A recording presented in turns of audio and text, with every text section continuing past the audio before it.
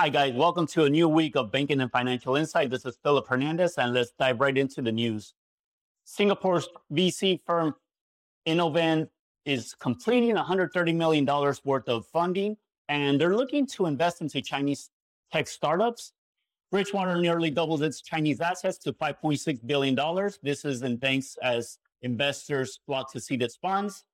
Private equity investors are returning to China to look for merger and acquisition deals in the year 2024. This is according to Bain & Company.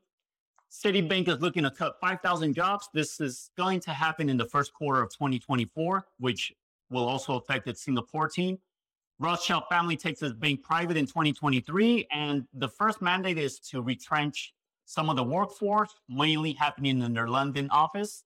JP Morgan, Bank of America, and Wells Fargo earned an additional 11% for the year 2023 compared to the previous year. JP Morgan is currently looking to restructure some of its management, and they're looking to cut back on some of the co-head positions globally. Christopher Albrecht joins Canada Sun Life Insurance as the new CEO. Prudential is looking to restructure its board of directors currently.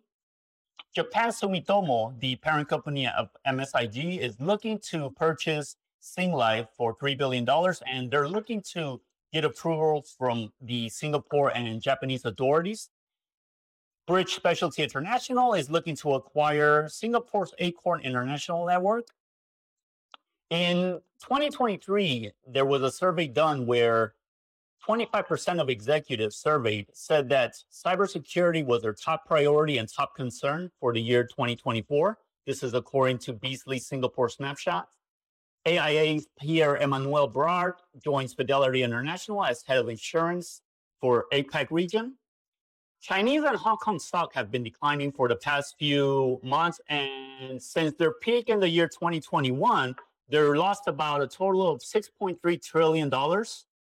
STI index closed 0.63% up this Friday compared to the previous Friday. So a little bit of macronomics, guys. I know it doesn't affect us directly, but eventually macronomics and news that are happening across the world will come into effect our economy in some way or another. So back in the July of 2023, the Fed stopped and paused the interest rate hikes, which was beneficial for companies and investors. The response in regards to Credit Suisse and the Credit Suisse takeover by UBS and SVB, Silicon Valley Bank, well, the response that the authorities took really had a good impact because the banking sector was able to recover and not suffer so much damage in the year 2023. One thing we have to remember is that 2024 is a year of elections worldwide. So that across the economic sector, across the financial sector, is going to have an impact as new regulations, fears, or optimism comes into play. The US dollar has maintained a strong hold even through challenges, but it's looking to likely weaken structurally. That means that for investors, it's a good opportunity for us to look at different investments, different sectors to invest in. The US companies will have a higher cost of capital looking forward, since there's probably going to be more cost, higher inflation in the US for this new year 2024. China is moving away from a real estate and has turned into a service and technology economy. Next phase for AI is going to be quantum computing. The core inflation was lower in the US, which is a good sign. This will result in lower federal interest rates going forward. 50% probability that in the year 2024, there might be a US recession. This is according to Bank of Singapore. In Japan, the Bank of Japan is likely the only bank to raise interest rates, and this is due to the rise in inflation in the country.